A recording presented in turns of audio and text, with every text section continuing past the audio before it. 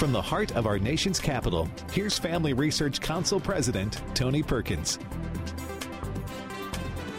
Good afternoon and welcome to Washington Watch. My name is Joseph Backholm. I'm a senior fellow for Biblical Worldview and Strategic Engagement. It's my pleasure to be sitting in for Tony and with you today.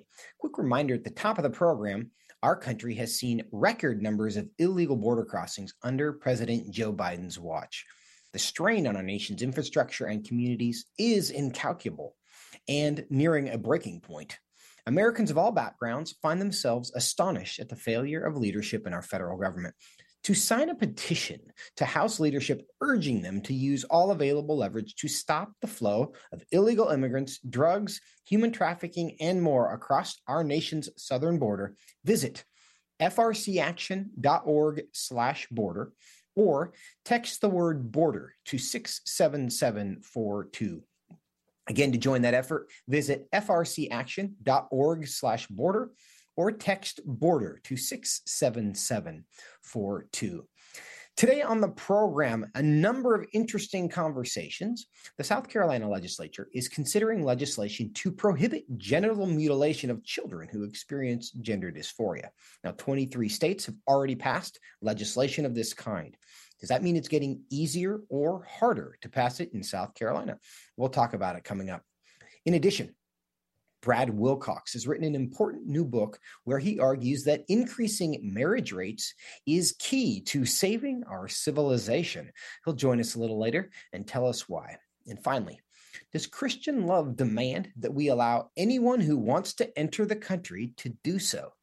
That's the conversation we're going to have with David Closson from the Center for Biblical Worldview a little bit later in the program as well. But first, our headline. According to reports, this week, U.S. intelligence officers notified members of Congress and U.S. allies of Russian advancements in developing a new space-based nuclear weapon that could threaten America's extensive satellite network. Now, many in Washington find the timing of this report curious. It originally stemmed from a cryptic message from the House Intelligence Committee Chairman Michael Turner, and now comes amidst a congressional battle for funding Ukraine military aid and amending the U.S.'s surveillance laws. But under any circumstances, we should be concerned about the possibility that Russia could launch nuclear weapons from space. What do we know about these space weaponization developments? Joining me now to discuss it is retired Army Lieutenant Colonel Robert Maginnis. He's a senior fellow for National Defense Family Research Council and author of Divided We Stand, The Globalist Scheme for a One World Government. Lieutenant Colonel Maginnis, welcome back to Washington Watch. Yeah, it's my pleasure, Joseph. Thanks for having me. It's good to have you. Now, I want to start by getting your response to some comments that President Biden made earlier today. Let's go ahead and play clip one. First of all, there is no nuclear threat to the people of America or anywhere else in the world with what Russia is doing at the moment, number one. Number two, anything that they're doing or they will do relates to satellites in space and damaging those satellites potentially. Number three, there is no evidence that they have made a decision to go forward with doing anything in space either. Lieutenant Colonel Maginnis, do you agree with that? Yeah, the Soviets or the Russians today, of course, threaten us with their 6,500 nuclear weapons, whether or not they're in space or sitting next to the Kremlin in Moscow. The reality is that with long-range ballistic missiles, mated with nuclear weapons, which they have in the thousands, that they could easily strike the United States if they had the proclivity. Really, the issue, Joseph, here is, I don't know if it's about Ukraine, perhaps politically it is, but I've written a number of books that address the specific use of space by the Russians and the Chinese to knock out our advantage. In other words, we depend upon the use of satellites to position our forces around the world. We do all our economic activities using satellites. And of course, even the television we watch comes from satellites. So it's important to understand that we have all sorts of capabilities that depend upon outer space. And if you were to put a nuclear weapon in outer space, targeting our satellites, so be it. I don't know that's any more of a danger. However, we, the United States, Chinese, and the Russians have all tested anti-satellite capabilities, and some are rather perfected. The Chinese have one that was put up in 2021 that was very effective, not only in doing away with satellite junk, but could also do away with our own communications abilities. So that's a significant issue we need to take into account. So, point of clarity, is it not an objective of these space-based weapons programs to launch from space to Earth? Is this just a way of potentially in warfare taking out satellite communications abilities all in space? Yeah, well, essentially the capability of taking out satellites, really makes us dumb and blind here on Earth, because we totally depend upon the maneuvering of our forces at sea around the world using satellites, much like our national command authority. So if we don't have that, we don't have communication, and therefore we're not terribly effective. Now, of course, we have GPS. The Russians have their own system. The Chinese have created their own system of 30 satellites, and they're constantly putting up new ones. But using space has always been a challenge. And it would appear that with not only those three nations, but you have others now, like the Iranians just put up satellites, the North Koreans have put up satellites, the Indians and others are using space for their own purposes. And we need to recognize that this is a new future war environment, and one that we have to really be very careful about trying to bring it into regulation and to dominate it if we can. Otherwise, we make ourselves incredibly vulnerable. But the objective, again, is not to send a nuclear weapon potentially from space to New York City or a population center, but to do that in space. Am I understanding that correctly? You could do that, but it doesn't make any real practical sense. Putting a nuclear weapon up in a satellite and launching it toward a city. We can do that essentially from anywhere on Earth today using hypersonics or just plain old ballistic missiles. And so it doesn't make any logistical sense to do that. Now, we have nuclear reactors that power satellites, but to have a weapon up there. Now, the Russians have experimented with weapons in the past and in Earth orbit. And of course, perhaps in time when we occupy the moon or Mars or elsewhere, we'll have to have some sort of laser weapon, which is, of course, currently in development. So there are a host of things that are happening today, but I don't think that what we're talking about here is all that earth-shaking. We're facing thousands and thousands of nuclear weapons here on Earth, much less putting them in space is not going to really make it any more dangerous than they currently are. I think most Americans are under the impression that we have the military advantage in most senses. Does that translate to space as well? Do we have any kind of anti-ballistic weaponry that would allow us to counter an assault on our satellites in space? Likely not in the public domain. Those things that we're experimenting with, we don't talk about. The Chinese have demonstrated an ability to shoot down satellites. We have as well. The Russians have.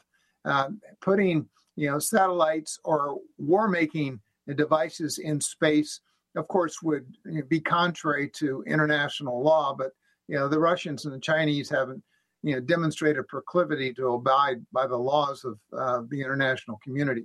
So we do not have a ballistic system that is necessarily going to be effective here on the ground against satellite weapons as yet that I'm aware of. However, we do have anti-ballistic missile systems to knock down other missiles coming our way.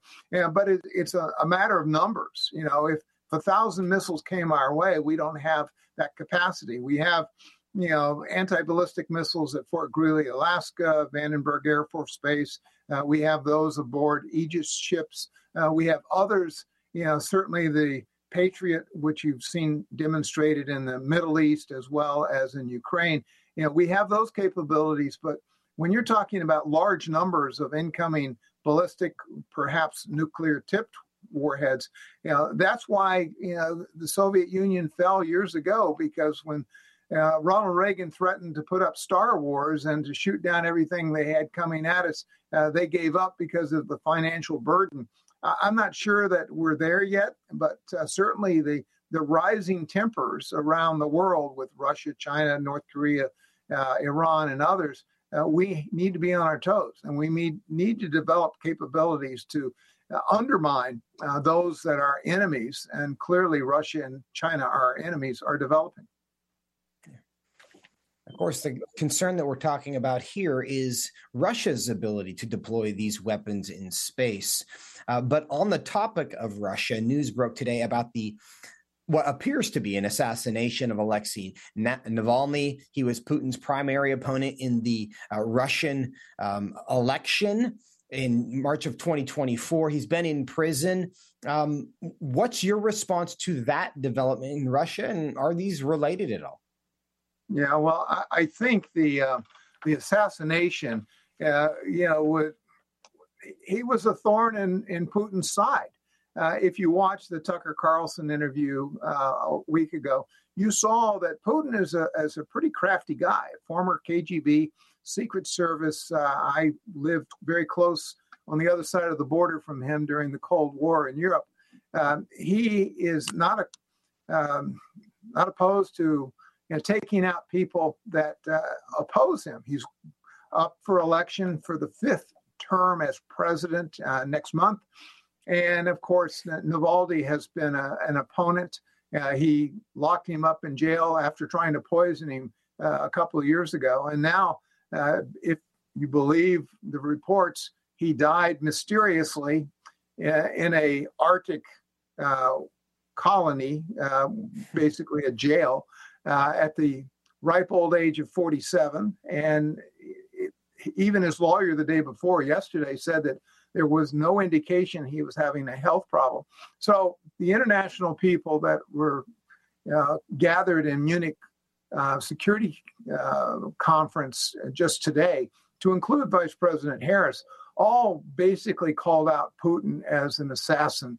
Whether it's the Latvian, the Ukrainian, the United Kingdom, all these leaders made a very pointed statement about Vladimir Putin's culpability in doing away with this, political opponent, which of course was in Putin's way toward his 5th term as the president. Yeah. And that certainly is his MO. So a lot of people, even without conclusive evidence, suspect that's true. But in about 20 seconds, Putin said this week that he would prefer President Biden to another term of President Trump. What's your reaction to that? Not surprised. Putin went into Ukraine because of Biden's debacle in Afghanistan. Biden refused to put up deterrence against that invasion of Ukraine. And of course, Trump has proven to be a very hard customer to deal with, and Putin knows that. So I'm not the least surprised. Trump would be much tougher, both on Putin as well as the Europeans, and forcing them to really... Lieutenant Colonel Maginnis, I've got to cut you off. We are out of time. Thanks so much for being with us. Come back right after the break. We're going to go to South Carolina for some important updates. Stay with us. Christians must be sure to faithfully think about the issues that have taken our culture and many of our churches by storm from a biblical perspective. Family Research Council's David Closson, along with co-authors Denny Burke and Colin Smothers, released a new book, Male and Female, He Created Them, a study on gender, sexuality, and marriage to help Christians better grasp the Bible's teaching about these issues. This study presents a biblical view of homosexuality, transgenderism, and marriage. With this new resource, readers will be given guidance on specific specific questions related to preferred pronouns, identity, intersex conditions, and other matters that our churches must be discipling their members to respond to with love and biblical conviction. As part of the study, readers have access to supplemental videos by Dr. Albert Mohler, Dr. Heath Lambert, Reverend H.B. Charles, Dr. Christopher Yuan, Dr. Rosaria Butterfield, and others that expand and elaborate the themes of each chapter. To purchase a copy, go to hecreatedthem.org. Today we find that global persecutions of Christians is growing more menacing every year.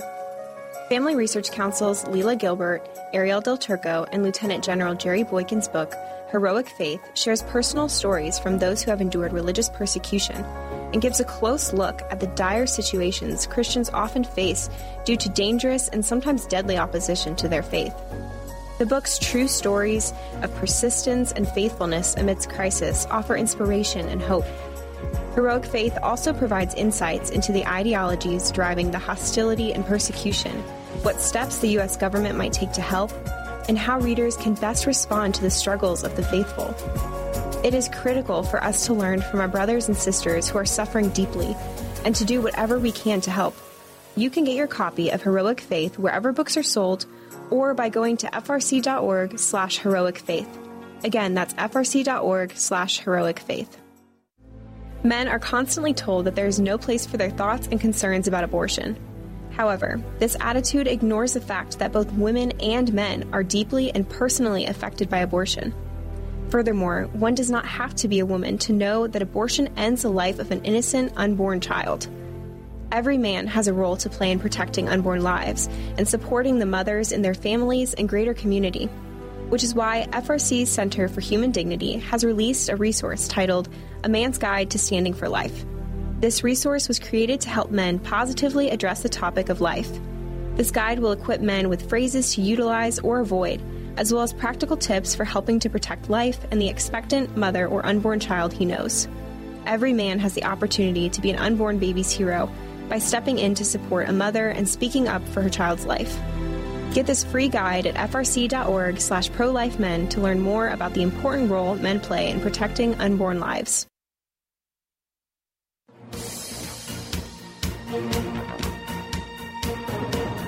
Welcome back to Washington Watch. I'm Joseph Backholm, sitting in for Tony today.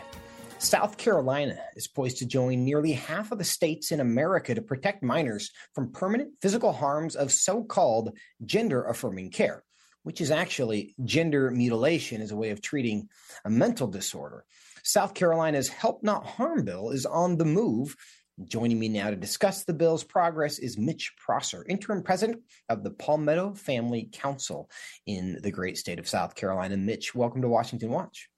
Joseph, thank you so much for having me. So grateful for you and the ministry there at Family Research Council. Well, we are grateful for you. It's a great partnership that we have with our friends in the states all over the country for specifically purposes like this, so we can work together on really important legislation. And if you would, I know a lot of people have had these debates in their states, but just remind folks what this legislation does to protect children in South Carolina.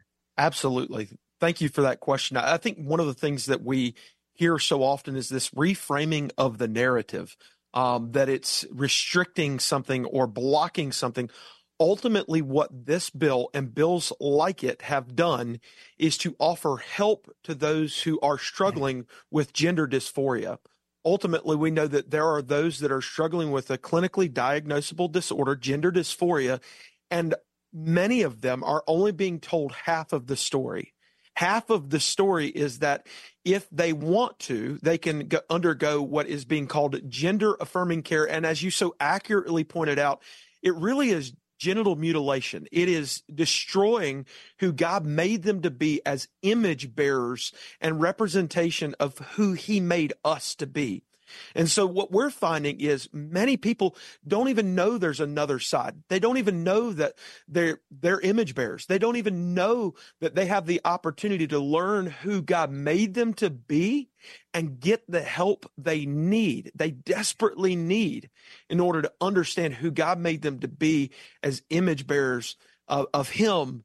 And so as they struggle with gender dysphoria, they're only hearing, you can take these pills, or you can get gender affirming care, or you can have a surgical procedure that will irreparably harm who God made you to be.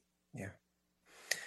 Mitch, who do you find to be the greatest opponents of this effort to protect children in South Carolina?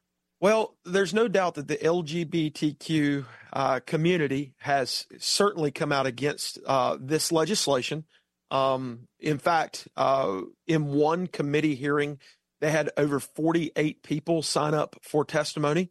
In the hearing that we just had in the Senate Medical Affairs Subcommittee this past Wednesday, they organized their committee very well. They gave us those proponents of the bill 3 expert witnesses, the opposition, those against the bill, 3 expert witnesses, and then they went for and against, for and against, for and against. We noticed that Women's Rights Empowerment Network, they showed up. The LGBTQ community showed up. And then many people who are not necessarily struggling with gender dysphoria, but their loved ones, their family members, their mothers and their fathers have shown up and voiced opposition for this legislation. Yeah. How is the medical establishment there responding to this? Because, there's the personal stories, and you've alluded to a lot of those. There's so much money involved in this. We find the professional associations as well as the hospitals organizing. What's their activity there on this bill in South Carolina? Joseph, you're absolutely right. There's a lot going on behind the scenes in the medical community. One of the things that I've heard over the last few years is that science is based on consensus. I don't know. I'm not a scientist, but I don't know that's exactly how science or medicine are supposed to work. So what we hear is this organization or this licensing board is for this, or it's prescribed as the standard of care. And that's a dangerous place to be when we're relying on boards and a consortium of doctors to tell us what the standard of care should be. In fact, I learned this past week that the American Medical Association, the AMA, has around 67,000 doctors. And that sounds huge. It sounds massive. But I learned that that's only 12% of the medical community. 12%. So if I'm doing my math right, that's about 88% of doctors who aren't part of the AMA who are saying maybe that shouldn't be the standard of care, or empath, or any of these other boards. You're right. There's a lot going on behind the scenes in the medical community. And just to be frank and honest, there's a lot of money to be made through pharmaceutical companies who are literally chemically castrating children and adults, for that matter who are choosing to do so. But children need to be protected from the madness that is going on all around them. Yeah. And what's interesting, you refer there to the AMA. Oftentimes when those associations make these decisions, they don't do it because they polled all of their members. There's some kind of executive committee that just makes a statement and they say, we're speaking for all 67,000 of our members, but those 67,000 members had no input. And in fact, it oftentimes, you do a little research, we can discover that it represents a minority of their membership, not a majority of their membership, but everything is becoming political these days. Now, Mitch, in addition, our friends around the country have been working on this issue for the last several years. So this is not the first time this has been debated. In fact, should this pass in South Carolina, as we expect it will, it would become the 24th state to pass similar legislation. Based on what you've seen in other states as this debate has progressed, is it becoming harder or easier to convince people about the need for this legislation? To be honest with you, I think it's becoming easier. And there are a couple components that go into that answer. First of all, what we're seeing out of Europe right now is atrocious and alarming. And I gave this analogy the other day. If you had an older brother who had already experienced many of the things that you will experience one day, would you learn from the mistakes that he made? And the answer is a wise person would absolutely do so. So the European medical community has been performing and instituting these standards of care for far longer than America has. And so what they're finding is that they have done irreparable harm to thousands of European children across a broad spectrum of decades.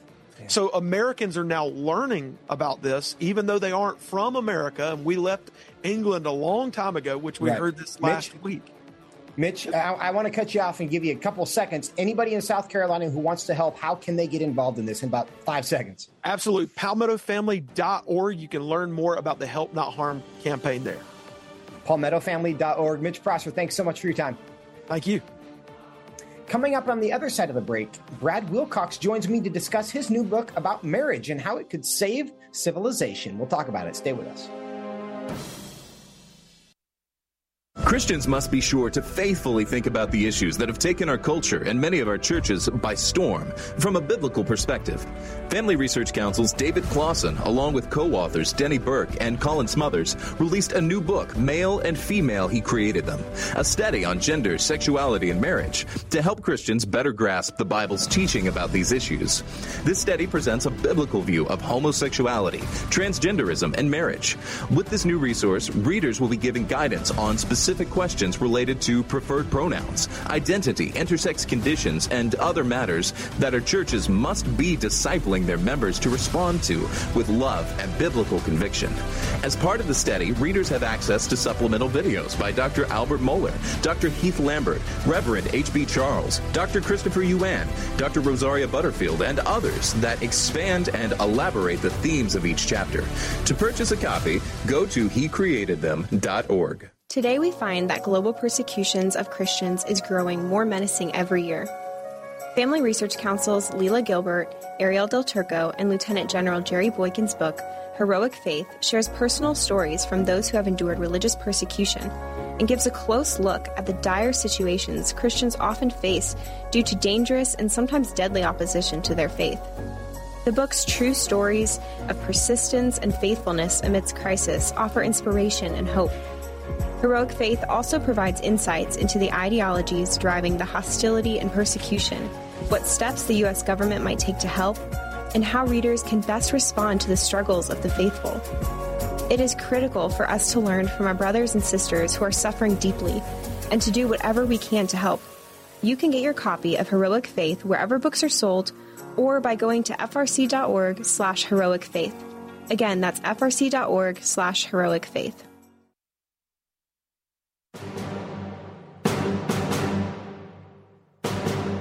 Welcome back to Washington Watch. I'm Joseph Backholm, sitting in for Tony today. So glad that you are with us.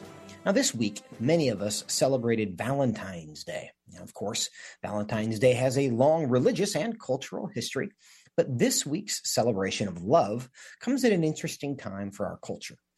Because while everyone seems to be looking for love, it seems fewer people are looking for marriage. A study from the National Center for Family and Marriage Research from 2023 found that the overall marriage rate has plummeted nearly 60% since 1970. Why is this happening? What does it mean for the future? And is there something the church can help to do about it? Joining me now to discuss this is Brad Wilcox. He's the author of the newly released book, Get Married: Why Americans Must Defy the Elites, Forge Strong Families, and Save Civilization. He's a visiting scholar at the American Enterprise Institute and a sociologist and director of the National Marriage Project at the University of Virginia, and he joins me now. Brad, welcome back to Washington Watch. Thanks for having me, Joseph.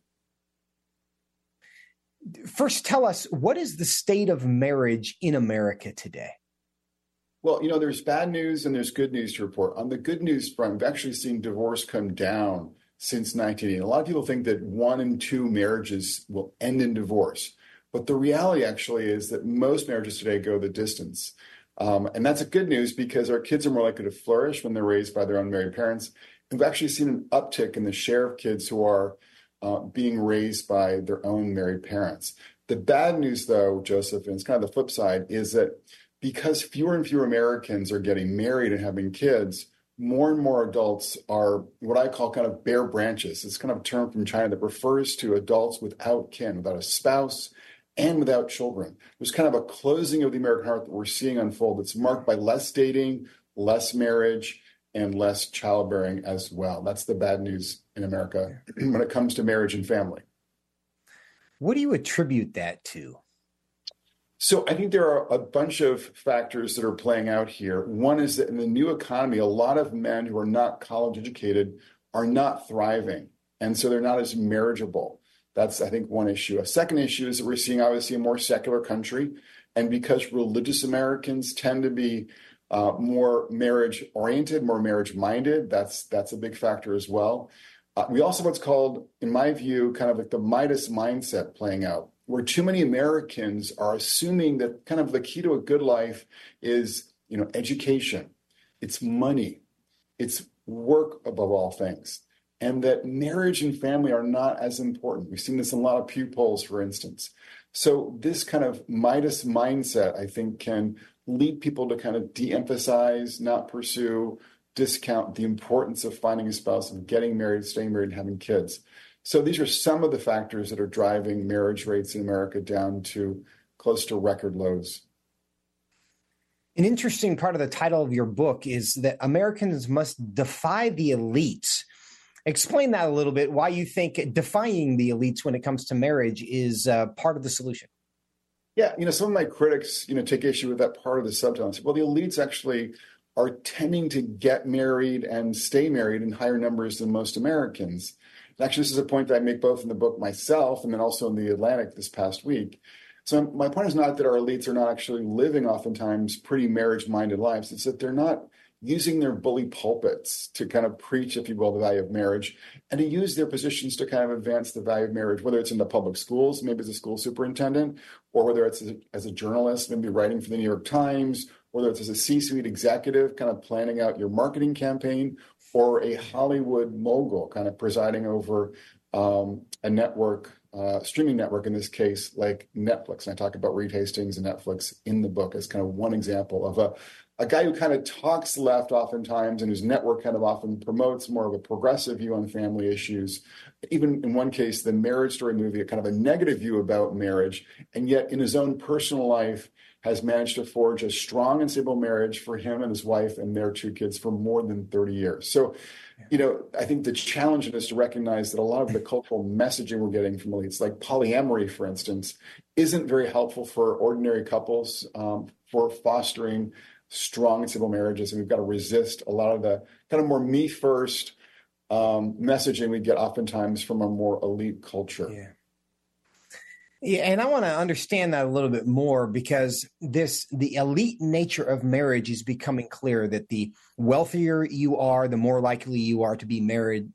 But you refer to the Netflix example there of somebody who's communicating messages, kind of this laissez-faire sexual ethic, but he lives in a very different way. Is that conscious? That people are like, oh, I'm going to, do what I know is good for me, but I'm going to fool everybody else. Why is that contradiction appearing?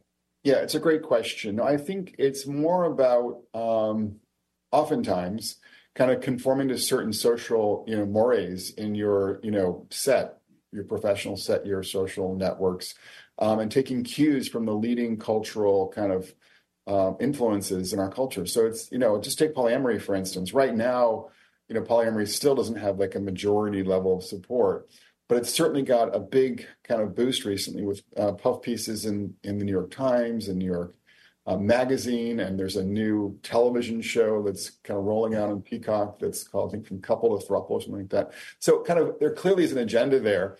But I think for many folks, it's just kind of like you're just kind of conforming to what you kind of are reading in the New York Times or hearing about from some media outlet or what you're coming across now on social media, and you just kind of think this is the newest thing and I should just accept it and embrace it. But if you're smart and prudential as a person, as many elites are, you're going to realize that the best thing for you and your spouse and your kids is to get married, stay married, and live reasonably family-centered lives. And so that's what we often see with a lot of elites, that they're presiding over businesses or professions that aren't very marriage-friendly. I want to cut you off because I want to hold you over the break because there's a lot more to say, but we're up against a break. And if you can, stay with it for a second, and we'll be right back continuing this conversation with Brad Wilcox. Stay with us. Christians must be sure to faithfully think about the issues that have taken our culture and many of our churches by storm from a biblical perspective. Family Research Council's David Closson, along with co-authors Denny Burke and Colin Smothers, released a new book, Male and Female, He Created Them, a study on gender, sexuality, and marriage to help Christians better grasp the Bible's teaching about these issues. This study presents a biblical view of homosexuality, transgenderism, and marriage. With this new resource, readers will be given guidance on specific questions related to preferred pronouns, identity, intersex conditions, and other matters that our churches must be discipling their members to respond to with love and biblical conviction. As part of the study, readers have access to supplemental videos by Dr. Albert Mohler, Dr. Heath Lambert, Reverend H.B. Charles, Dr. Christopher Yuan, Dr. Rosaria Butterfield, and others that expand and elaborate the themes of each chapter. To purchase a copy, go to hecreatedthem.org. Today we find that global persecutions of Christians is growing more menacing every year. Family Research Council's Leila Gilbert, Ariel Del Turco, and Lieutenant General Jerry Boykin's book, Heroic Faith, shares personal stories from those who have endured religious persecution and gives a close look at the dire situations Christians often face due to dangerous and sometimes deadly opposition to their faith. The book's true stories of persistence and faithfulness amidst crisis offer inspiration and hope. Heroic Faith also provides insights into the ideologies driving the hostility and persecution, what steps the U.S. government might take to help, and how readers can best respond to the struggles of the faithful. It is critical for us to learn from our brothers and sisters who are suffering deeply and to do whatever we can to help. You can get your copy of Heroic Faith wherever books are sold or by going to frc.org/heroicfaith. Again, that's frc.org/heroicfaith. Men are constantly told that there is no place for their thoughts and concerns about abortion. However, this attitude ignores the fact that both women and men are deeply and personally affected by abortion. Furthermore, one does not have to be a woman to know that abortion ends the life of an innocent, unborn child. Every man has a role to play in protecting unborn lives and supporting the mothers in their families and greater community, which is why FRC's Center for Human Dignity has released a resource titled A Man's Guide to Standing for Life. This resource was created to help men positively address the topic of life. This guide will equip men with phrases to utilize or avoid, as well as practical tips for helping to protect life and the expectant mother or unborn child he knows. Every man has the opportunity to be an unborn baby's hero by stepping in to support a mother and speaking up for her child's life. Get this free guide at frc.org/prolifemen to learn more about the important role men play in protecting unborn lives.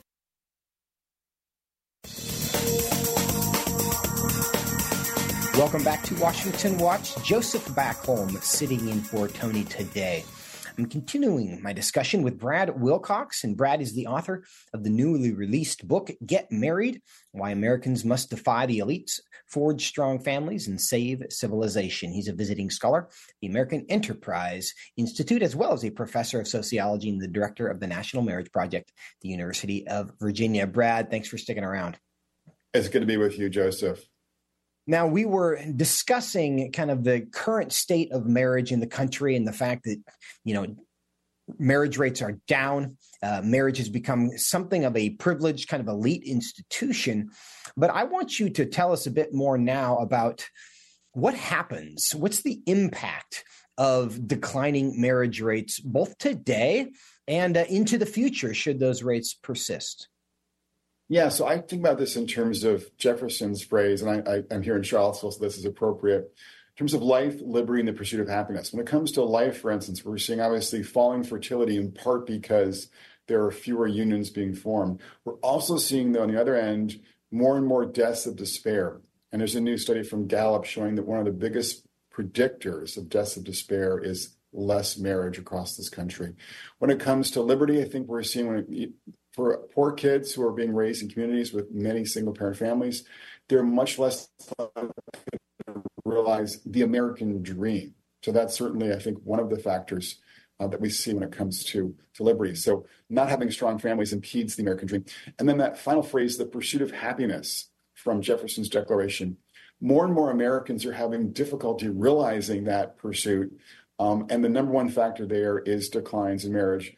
based upon a new study from the University of Chicago. So the point here simply is that sort of the falling fortunes of marriage really poses a fundamental threat to the fabric of our American civilization. Yeah. Do you see the declining marriage rates as a conscious choice that people are making, or is it simply a byproduct of cultural shifts that have caused, people of marrying age to just make different decisions because of a different value set? So I think it's both. I think in some, minority of cases, people are kind of deliberately deciding to forego or postpone, marriage. But I think in many cases, people are just kind of focusing more on other things, as I said before, things like education, work, money, or in some cases having a good time, or kind of just struggling to sort of forge good relationships, find, a good partner. That's certainly kind of a reoccurring theme that I hear from a lot of younger women, both in college circles that I spoke to, as well as in more working class circles in my interviews for the book. Although I think the problem is more pronounced in working class communities. I've seen some research lately about the worldviews of young men and young women as represented by their kind of partisan affiliation. And there's indications, both in America and around the globe, that young men are increasingly becoming very conservative and young women are increasingly becoming very progressive or liberal. Do you think that's a meaningful factor in this trend? I do, Joseph. I think it's a hugely important factor, and it's going to grow. And I think this is about how the internet is kind of putting people into their different ideological corners and, fostering a lot of progressive views among women and certain kinds of conservative views among young men. Now, again, most young adults are kind of in the middle, they're moderate, but just sort of the dynamics are pushing more men to the right and more women to the left. And on the right side, the concern that I have there is that they're gravitating in some cases to figures who are not marriage-minded, not family-friendly. People obviously like Andrew Tate, who thinks that it's basically a stupid idea for men to invest in marriage today. So that's where this dynamic can be troubling.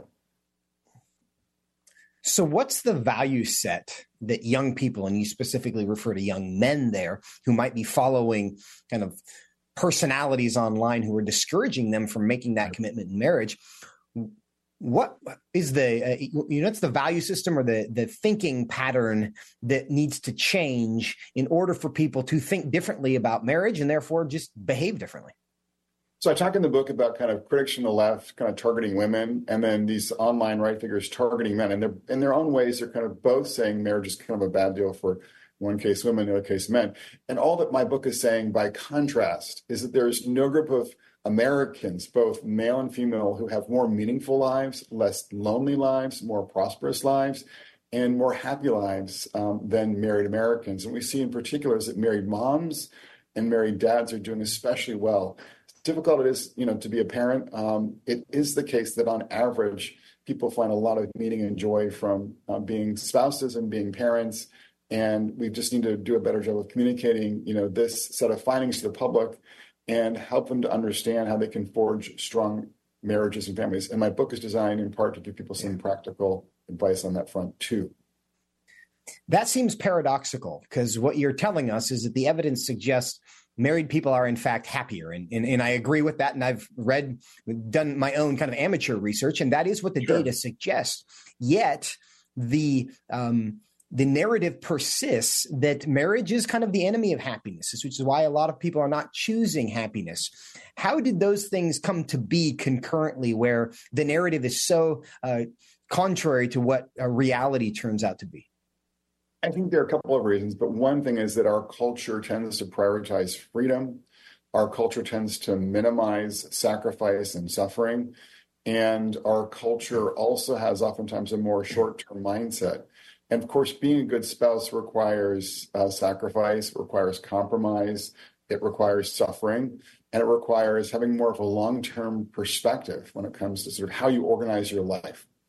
And so people can do that well and kind of put their spouse and their kids first in important ways, living for the other, are more likely to be flourishing in their families and in their lives more generally. So we just have to continue to try to find creative ways to sort of form young adults to realize, to appreciate the kind of living in the moment, living for one dopamine hit after another, taking for granted a lot of the anti-marriage messages that pop culture and elite culture sends their way is not the way to do it.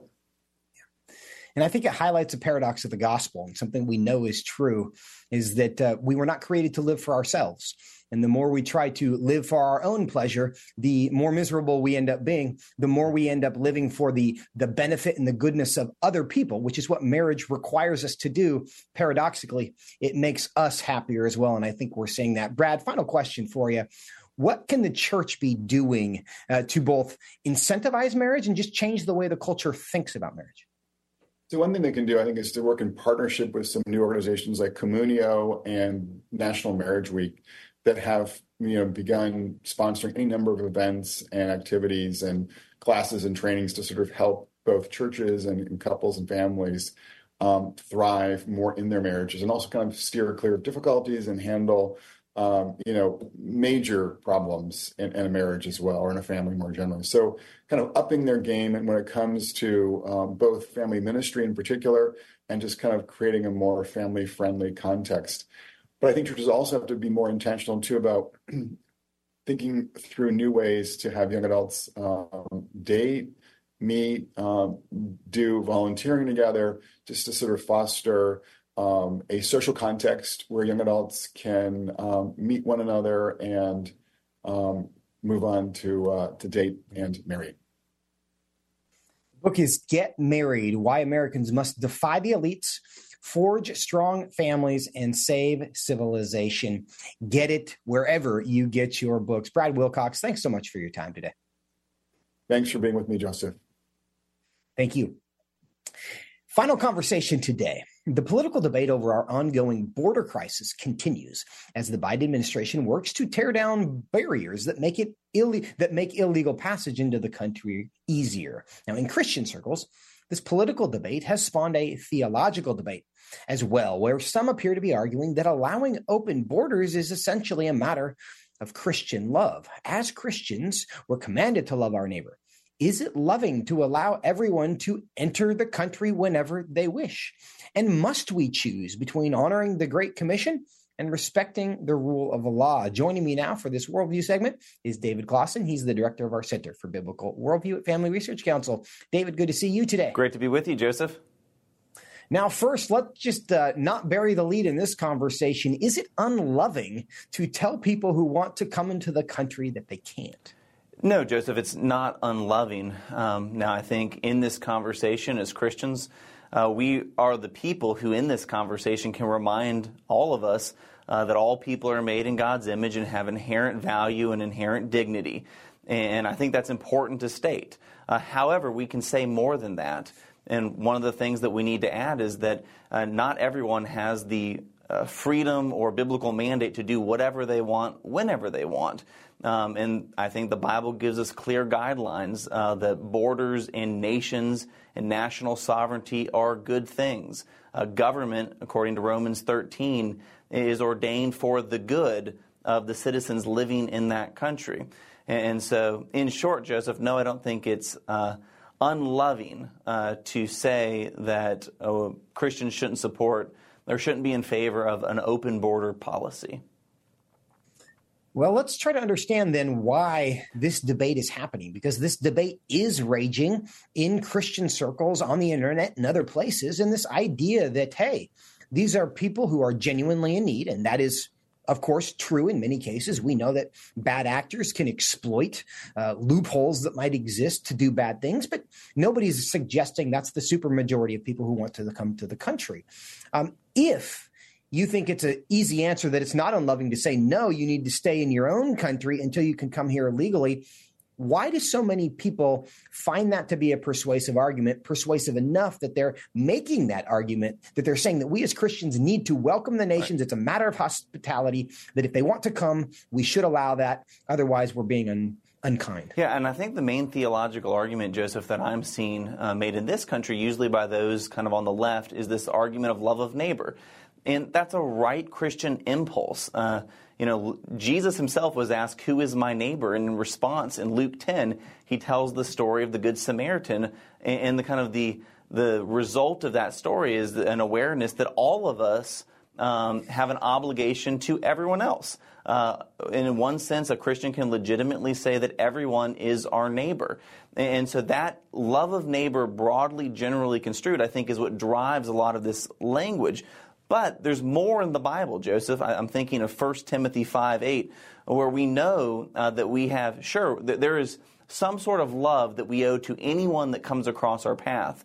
But there's a first responsibility to those in our immediate circles, kind of the principle of subsidiarity. 1 Timothy 5:8 is where Paul actually says that if anyone does not provide for his household, he's worse than an unbeliever. And so I think that's why Christians have historically understood that there are, again, the principle of subsidiarity, those who are closest to you, your family, then maybe your community, then your nation, there's maybe a greater degree of love that is owed. That's an interesting point and I see parallels in the Ten Commandments, because we know the Ten Commandments is not just one commandment. Included in the Ten Commandments are "Thou shalt not kill," which is, of course, because these are image bearers, and you can't kill people because you want to, because you find them to be frustrating. You also are not allowed to steal, which is a recognition that other people have property. It's the foundation of property rights. They can own things. And that means by virtue of their ownership, they can deny you rights, access, privileges related to that property that you might desire. And in order to take that from somebody who has the ownership of that thing, that's called stealing. And God specifically commands us not to do that. Is it appropriate to analogize the prohibition against theft to nations? Are homes like nations for a community of people where there's this principle that says the people who own the home, who own the nation, they have the legal authority to make rules that determine, among other things, egress and ingress, which means you might want to come in, but you can't. It's the same principle that we all will use at our homes tonight when we go to sleep. There are undoubtedly people within a radius of our homes who would like to sleep there if they knew that it was an opportunity, but we lock our doors anyway to deny them that desire. Is that a fair conclusion based on just what God tells us in the Ten Commandments? I think it is, Joseph. I think in the Ten Commandments, and I think also Romans 13, the purpose of government. I kind of want to correct what I said a second ago, where I said there's a greater degree of love for different people. I think what I should have said is that I think that love manifests itself in different ways in different situations. Yes, everyone's made in God's image, but Joseph, is it actually a true love of neighbor to say that we should be in favor of a system that incentivizes illegal smuggling and human trafficking that brings all sorts of depravities on people, a system that incentivizes people putting their own families in precarious situations, or again, the system that really creates a whole underclass that operates outside the reach of the law, so to speak. And so again, I think this concept of love of neighbor, we need to have a more nuanced way of looking at it. But I do think the analogy that you just gave, Joseph, is helpful. And I'd just point people to the article you wrote that's on frc.org/worldview, where I think you even kind of extrapolate that a little bit further. Yeah, and I think the argument for allowing people to come into the country just because they want to is honestly consistent with a lot of left-wing arguments in general, whether it's abortion or gender or the ability, the decriminalization of all sorts of things. The idea that the desire is the justification, that it's appropriate for you to do it because you want it. And that's also at the heart of this. Now, not denying real needs that exist, we have to reject the principle that just because someone wants something means they should have it. Wherever they got that idea, it wasn't from Scripture. But we can continue to tease all that out. David Closson, thanks for your time, for being with us. Thank you, Joseph. And thank you, friends, for being with us. Also, a quick reminder that in my day job, I'm also hosting the podcast Outstanding. Welcome you to join us there. Tony will be in the chair on Monday. Look forward to seeing you next time on Washington Watch. Washington Watch with Tony Perkins is brought to you by Family Research Council and is entirely listener-supported. Portions of the show discussing candidates are brought to you by Family Research Council Action. For more information on anything you've heard today, or to find out how you can partner with us in our ongoing efforts to promote faith, family, and freedom, visit TonyPerkins.com. Also, to leave a comment about Washington Watch, call our watch line at 1-866-372-7234. That's 1-866-372-7234.